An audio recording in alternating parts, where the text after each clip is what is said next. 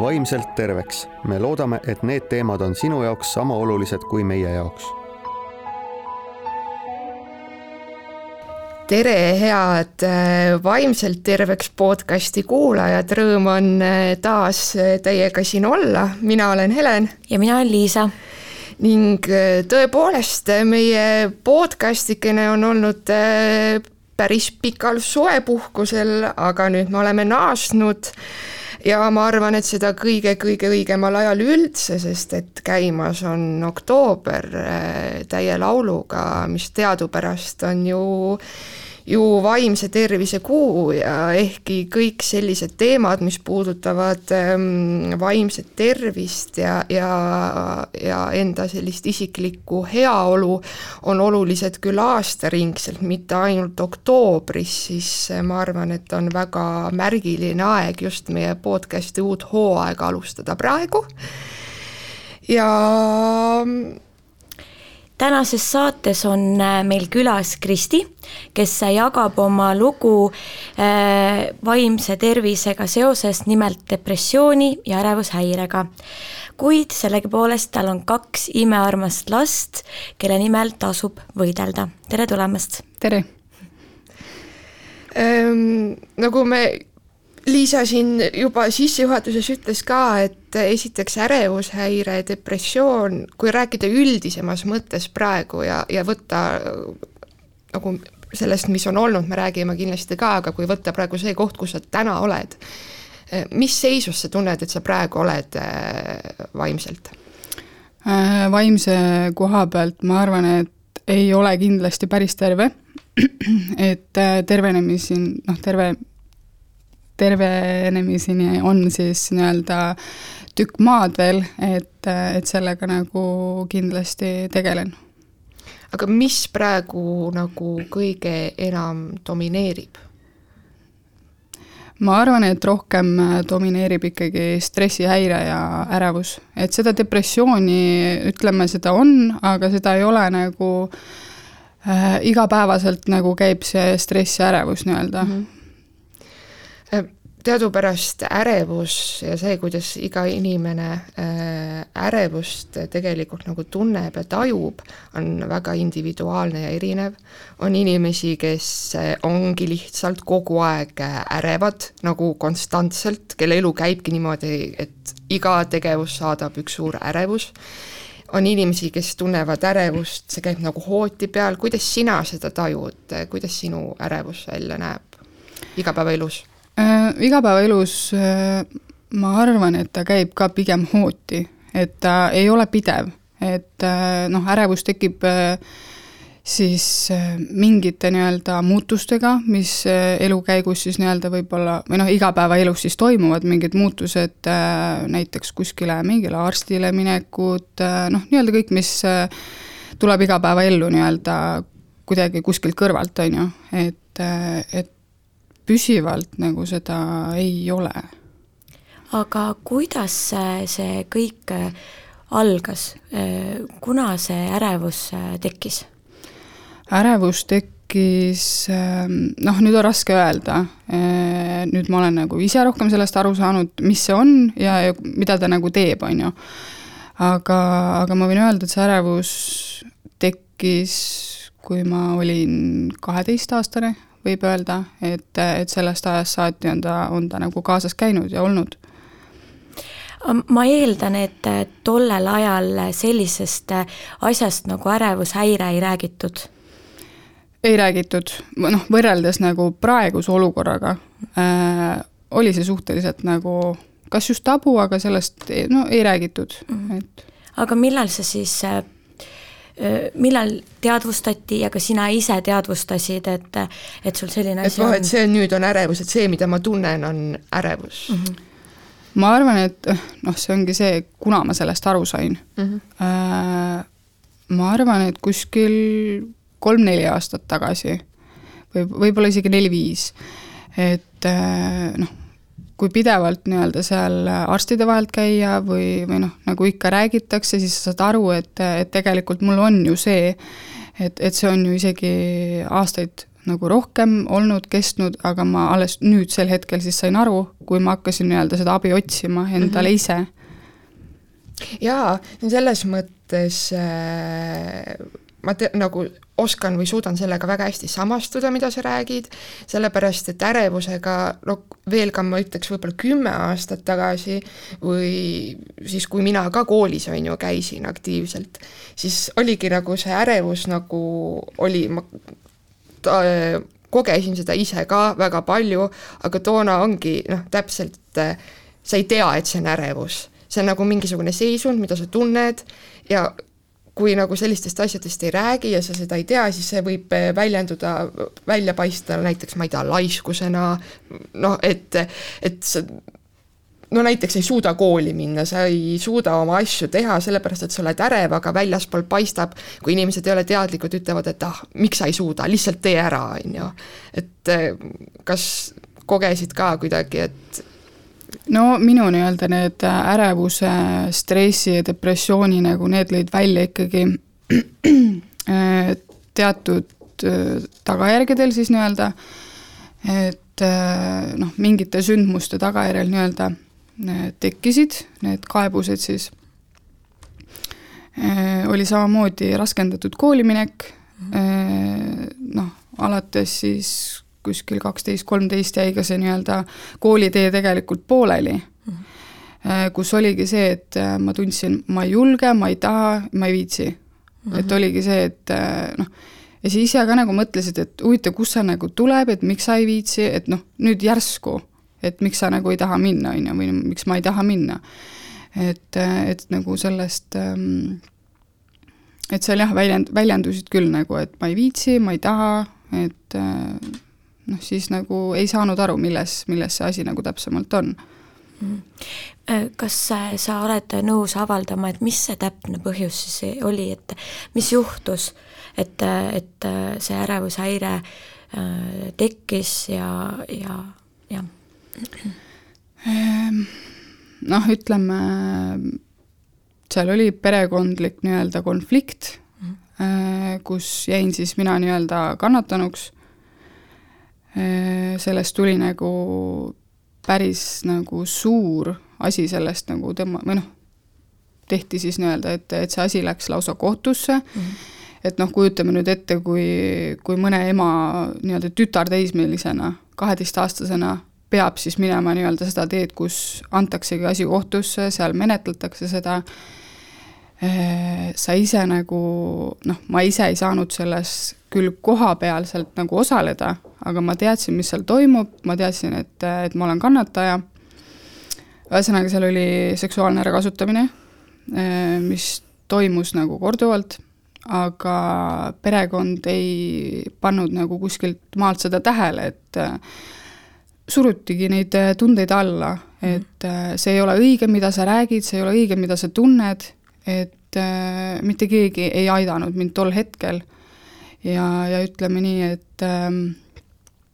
et see nii-öelda, kes selle põhjustas kõik, et ta jäi nagu ise õigeks ka veel sellele. Ja selles suhtes ongi raske, mitte keegi ei toetanud mind, kõik ütlesid, et sa nagu, sõna otseses mõttes valetad, et me ei usu sind, mis asja, see ei saa nagu võimalik olla. Et sealt maalt nagu hakkasid siis nii-öelda need võib-olla kõige sügavam nii-öelda depressiooni auk, mis tekkis tol hetkel, et sa oledki üksi, 12-aastaselt sa oledki nagu täiesti üksi, et sul ei ole mitte kedagi. Ma kujutan ette, et 12-aastaselt lapsena, sõna otseses mõttes lapsena, kogeda kõigepealt selliseid asju ja seejärel jääda üksi, et ma ei kujuta ette, mida sa nagu tollel hetkel võisid tunda. Millal siis sa nagu päriselt said professionaalset abi lõpuks?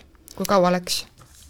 Ütleme peale seda olukorda, mis oli, tuli tegelikult teine veel kuskil paari kuu pärast, kus tekkis ka mingi konflikt ja siis mulle tuldi nagu lausa kallale, on ju.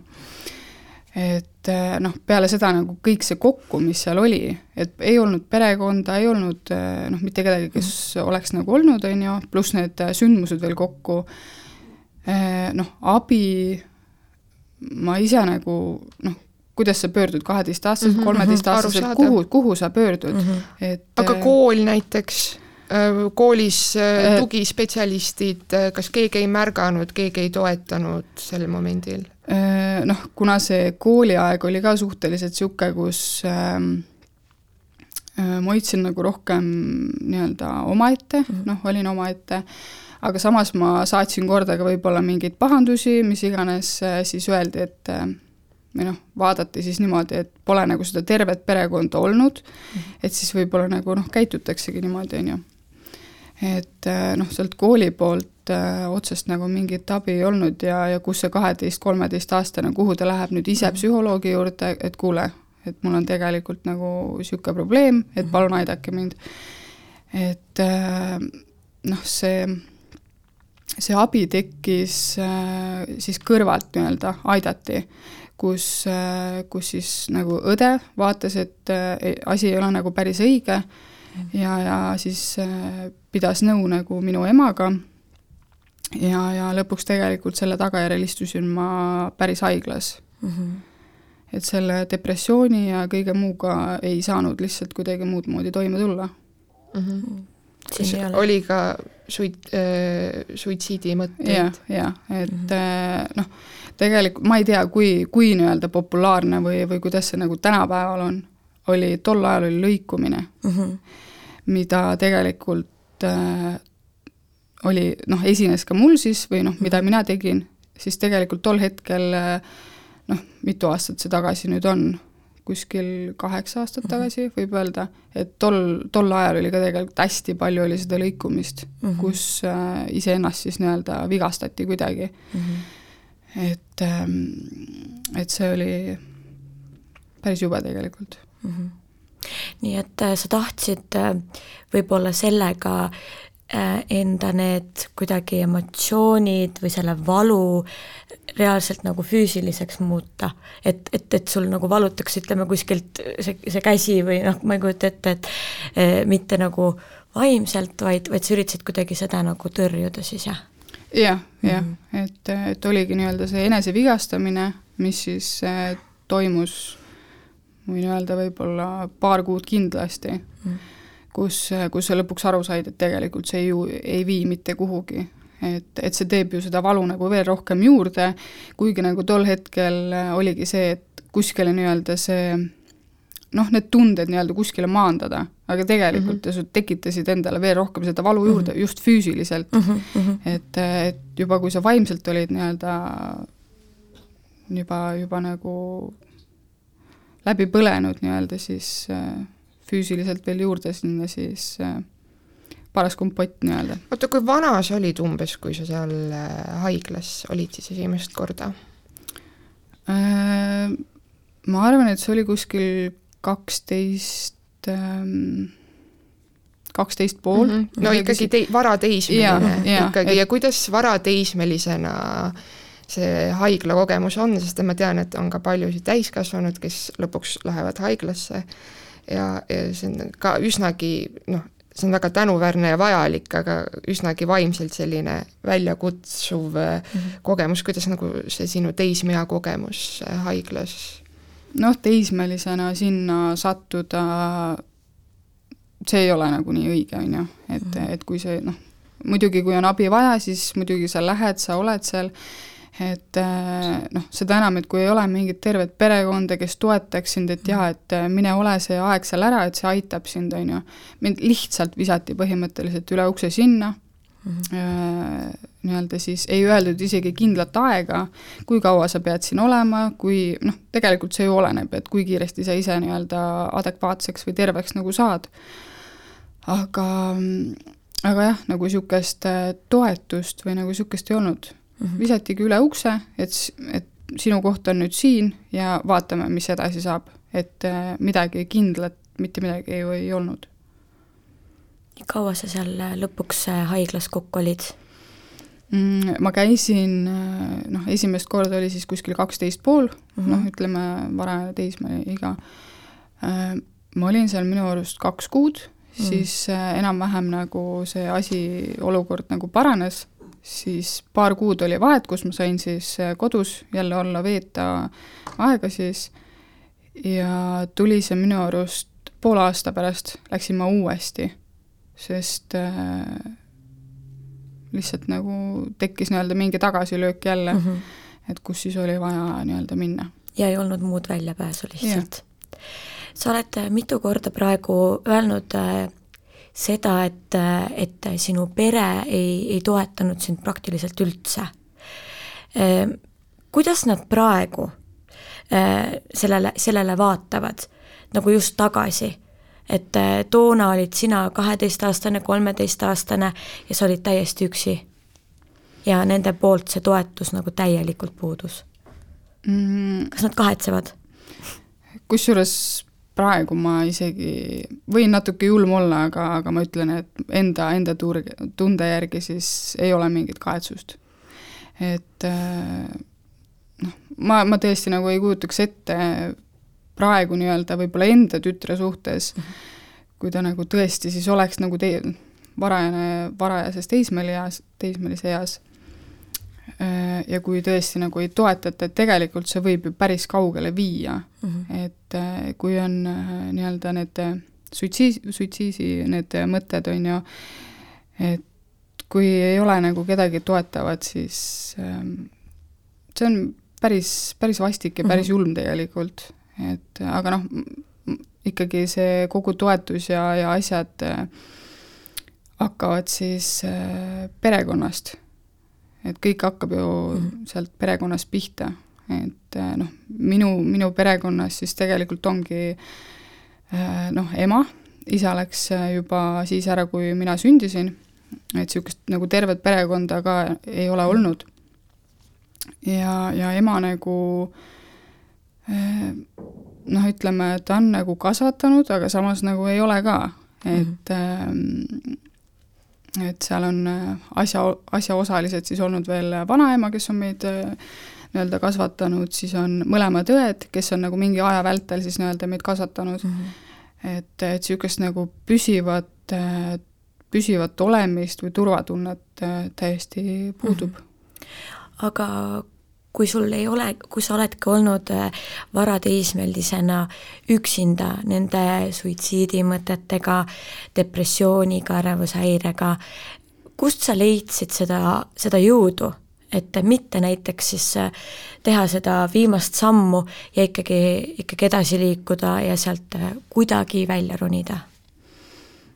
Ütleme, neid mõtteid on nagu küll olnud, kus sa mõtled, et sa tõesti nagu ei taha enam ja sa lihtsalt lähedki nii-öelda siit ilmast ära, et on nagu nii-öelda neid olukordi nii viimse piiri peal olnud, aga siis jälle nagu kuskil mingi asi ütleb ajus, et kuule, et see ei ole ikka päris õige, mida sa nagu mõtled või mida sa teha tahad. Et kuna ma sain üpris varakult ka nii-öelda emaks, siis nagu selle aja vältel juba ma sain aru, et mul on nagu üks kohustus või nagu üks asi, mille nimel siis olla ja edasi minna. Et ka sealt maalt võib öelda, et asi hakkas nagu paranema. Lapsed tõid elu mõtte? Ja, täpselt. Kui vanalt sa lapsed said? 15-aastaselt ma jäin kandma siis, ja 16 sünnitasin. Päris varakult?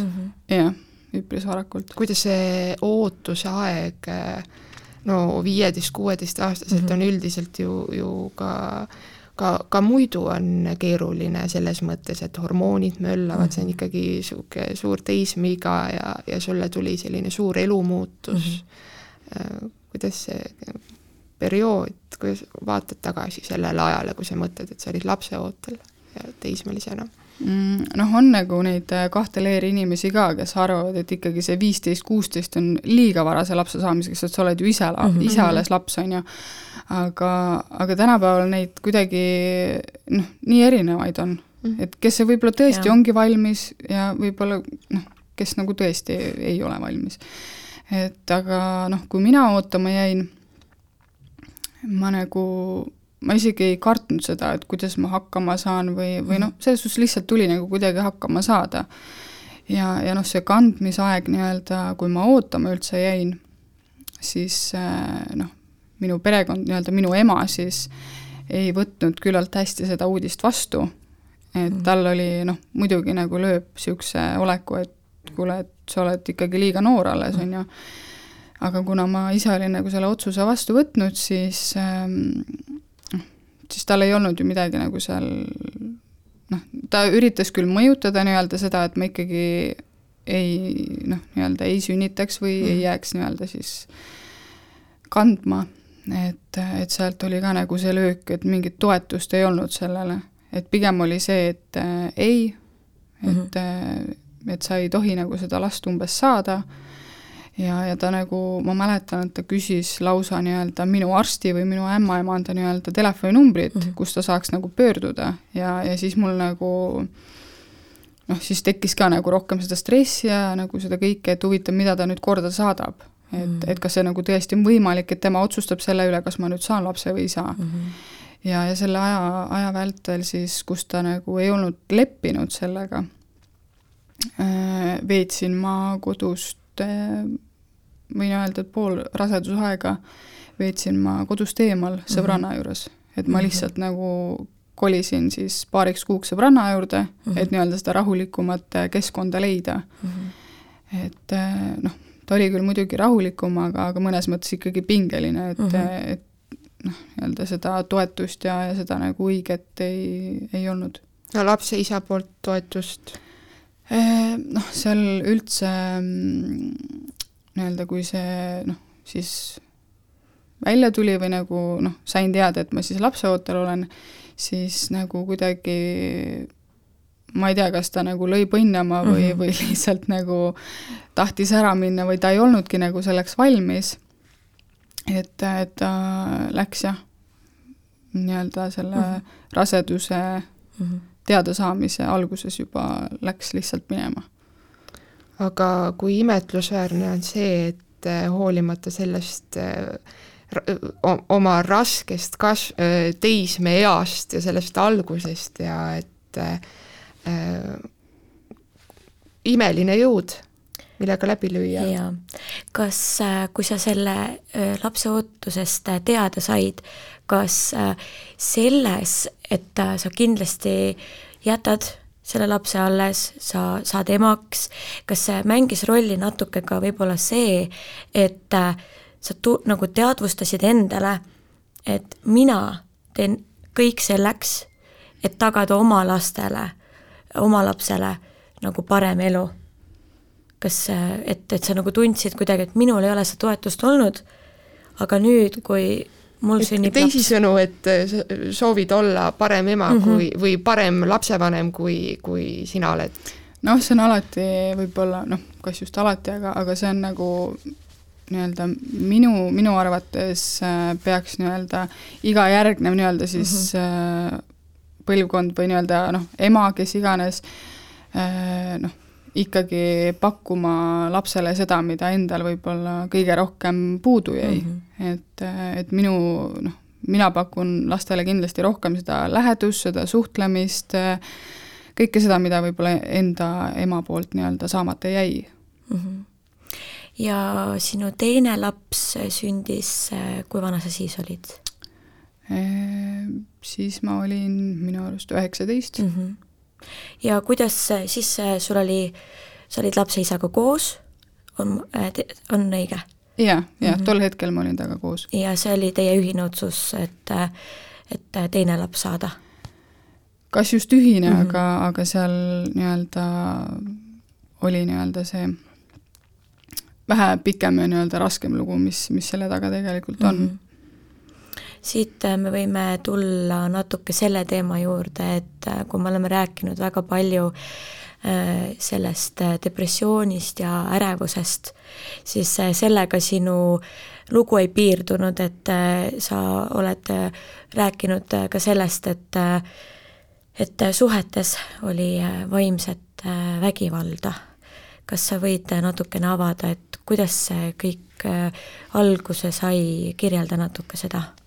Ütleme, see vaimne vägivald suhtes, ütleme, see on nii-öelda, üks suhe on tegelikult olnud nagu vaimse vägivallaga, aga eelnevalt sellele on olnud nii-öelda emal on nagu seda samamoodi olnud, et see on nagu eelnevalt nii-öelda läbi käinud ja kuidagi nagu tunda saanud.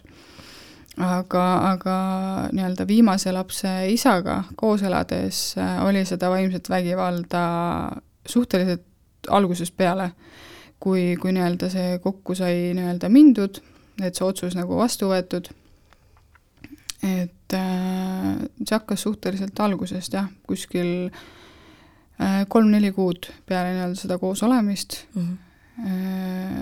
Oligi, iga inimene on selles suhtes ikkagi erinev, aga ta oli nagu kuidagi hästi tähtis olla domineeriv, kuidagi nii-öelda inimest siis kuidagi maha suruda, et tema nagu kõrgemal paistaks olema, et seda vaimset vägivalda, ütleme, oli siis 3 aastat, et see 3 aastat oli ikkagi üsna raske ja ütleme, selle 3 aasta jooksul ma käisin kordades rohkem psühholoogi ja psühhiaatri juures, kui ma kõik need teismelise head kokku tegelikult. Et ma põhimõtteliselt iga kuu või nii-öelda üle kuu siis käisin nii-öelda seal nii-öelda oma muresi rääkimas ja nii-öelda ennast avamas, sest kodus lihtsalt ei olnud siis nagu võimalik selle inimesega. Et isegi vaimse vägivalla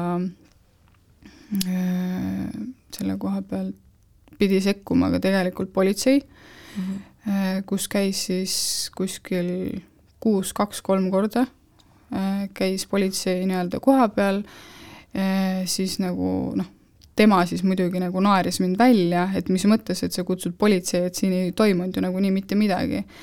Aga kui oligi see, et tema nagu endale ei teadvustanud seda, kuidas ta minuga käitub ja ma ei saanudki temast nagu kuidagi muud moodi lahti, kui ma pidin lihtsalt selle politsei kutsuma, sest alati nii-öelda, kui need ütlemised ja see nii-öelda kõige jõhkram siis nii-öelda vaimne vägivald, mis sealt tuli, oli siis joogisena. Et siis nagu oli ka nii-öelda see, vähemalt oli põhjus, et nagu politsei saab ta siis nii-öelda ära viia, nii-öelda lihtsalt kõrvale, nii kaua, kui ta nagu maha rahuneb kuidagi või see asi leebemaks läheb. Et, kuidas seda vaimset vägivalda ära tunda? See on hästi keeruline, aga väga oluline teema, sellepärast, et seda esineb suhetes, nii paarisuhetes kui lihtsalt peresuhetes, ka sõbrasuhetes äärmiselt palju ja tavaliselt oskavad nendest ohumärkidest rääkida just nimelt need, kes on paraku pidanud minevikus midagi sellist läbi elama. Kuidas sina näed neid ohumärke, et mis on nagu selline konkreetne red flag, mille puhul aru saada, et siis me teame kõik seda, et armastus juba imestab vähemalt mingi perioodi, mil me muutume naiivseteks ja üritame kõike näha nagu läbi roosade prillide. Aga mida sinu kogemus ütleb, kuidas saad aru, et nüüd on pigem pakkida asjad kokku ja hoolitseda enda eest? Tegelikult on neid põhjuseid või nagu neid mitmeid, millest nii-öelda aru saada, et inimesi on erinevaid, kõigepealt, mis on nii-öelda üks tervik nii-öelda inimese puhul on nartsiss, nii-öelda nartsisslik inimene, kes ongi nagu siis, ta surub sind alla just nagu vaimse poole pealt, et sa ei ole mitte keegi, aga ometi on nagu suhtes see, et tahab ju ometi koos olla, aga samas ta nagu surub sind kuidagi alla, et sa ei ole mitte keegi ja siis ta nagu üritab kuidagi domineerida rohkem. Rohkem ongi nagu see allasurumine. Minu puhul või nagu seal puhul oli see, et isegi nii-öelda minu sõbrad, minu tuttavad, minu perekond ei olnud nagu tema jaoks samamoodi mitte keegi, et umbes, et unusta ära, mina olen ju sinu jaoks olemas, et mille jaoks sul neid teisi vaja on. Ja nagu selle, ütleme, esimese poole aastaga kadusid nii-öelda mul endal kõik nii-öelda sõbrad, tuttavad, kõik kadusid nagu klassikaline juhtum. Ja, et allutada sind temale siis praktiliselt. Jah. Kas väga palju sellise vaimse vägivalla puhul on ka seda, et ohver süüdistab ise ennast? Kas ka sinul oli näiteks just alguses see, et ma pean olema parem? Ei, just ma mõtlen seda, et järelikult tegin mina midagi valesti, kui ta nüüd tuleb mulle ja ütleb, et sest ma ei tea, sa oled see ja too ja kolmas, on ju, võib-olla pillub seal asju ja laamendab, on ju, et siis sa nagu tunned, et järelikult mina tegin midagi või kui ta tuleb näiteks joogise peaga, et järelikult mina põhjustasin. Noh, ütleme, neid olukordi oli selles 3 aasta jooksul nii-öelda oli neid päris palju, kus lõpuks nii-öelda hakkaski see iseenda süüdistamine, iseenda nii-öelda see tõesti nagu maha tegemine, arvasidki, et sa ei olegi mitte keegi, et sa pead nagu veel rohkem pingutama selle nimel või selle pärast, et kuidagi nagu veel rohkem kõrgemal olla või kuidagi ühesõnaga mingit kuskile jõuda või kuskil, et seda oli päris palju, et sa hakkasidki ise ennast süüdistama, et äkki ongi nii. Sa hakkasidki mõtlema, et aga äkki ongi nii. Ja täpselt, kui inimene, keda sa armastab, sisendab sulle iga päev mingit seda, et sa ei saa ilma minuta hakkama, sa oled see, teine ja kolmas, siis ka kõige tugevamad inimesed sellise ajupesu peale lihtsalt ajapikku hakkavad endas kahtlema, täiesti inimlik.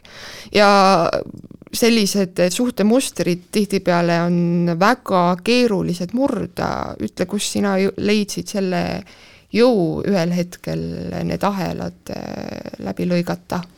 No ütleme, see kõik oleks võib-olla varem nagu juhtunud või toimunud, et see otsus nagu vastu võtta, et oma asjad võtta ja lihtsalt ära minna. Aga kuna mul oli nagu siis esimene laps, kes oli tol ajal 3-4-aastane, siis mõtlesid, et kuhu sa lähed, et tegelikult lapsel on ju isa vaja, et see koos olemine on juba nagu niimoodi mõjunud, et laps võtab nagu teda isana, kuigi bioloogiline isa siis lihtsalt lasi jalga, et aga selle koos olemisega nii-öelda tekkis see nii-öelda siis see peretunne juba kõik on ju, et kuidas sa nüüd lähed ära, et jätad nagu lapse ilma isata, kui ta on nagu juba nii-öelda olnud ja harjunud, siis neid hetki oli varemgi, kus ma ütlesin, et ma võtan oma asjad, ma lähen ära, et aga lihtsalt võib-olla tol hetkel ei olnud veel seda kõike julgust või seda teadmisi nii palju, et klikki polnud ära käinud. Jah, täpselt. Nii et iseendal ükskõik, kui palju võib-olla kõrvalt sulle ei öelda, et lõpeta see suhe ära, siis enne sa seda ei tee, kui reaalselt su peas käib see klikk ja sa otsustad ise, vot, nüüd aitab. Vist ka nagu, et oma otsuses olla päriselt kindel. Ja kusjuures neid tema enda sõbrad isegi ütlesid mulle, et kuidas sa jaksad, et kuidas sa nagu suudad seda nagu kõike vastu võtta ja seedida, et see võib-olla andis nagu natuke seda julgust juurde, et tema enda sõbrad nagu isegi mulle tulevad ütlema, et kuidas sa suudad, et miks sa ära ei lähe, et aga tol hetkel ma siis olin juba nii-öelda lapseootel, viimase lapseootel ja neid olukordi oli nagu selle kandmise lõpus oli üpris palju nagu neid nii-öelda äraminekuid siis, mida ma planeerisin, aga lihtsalt ei olnud nii-öelda seda klõpsu ära käinud.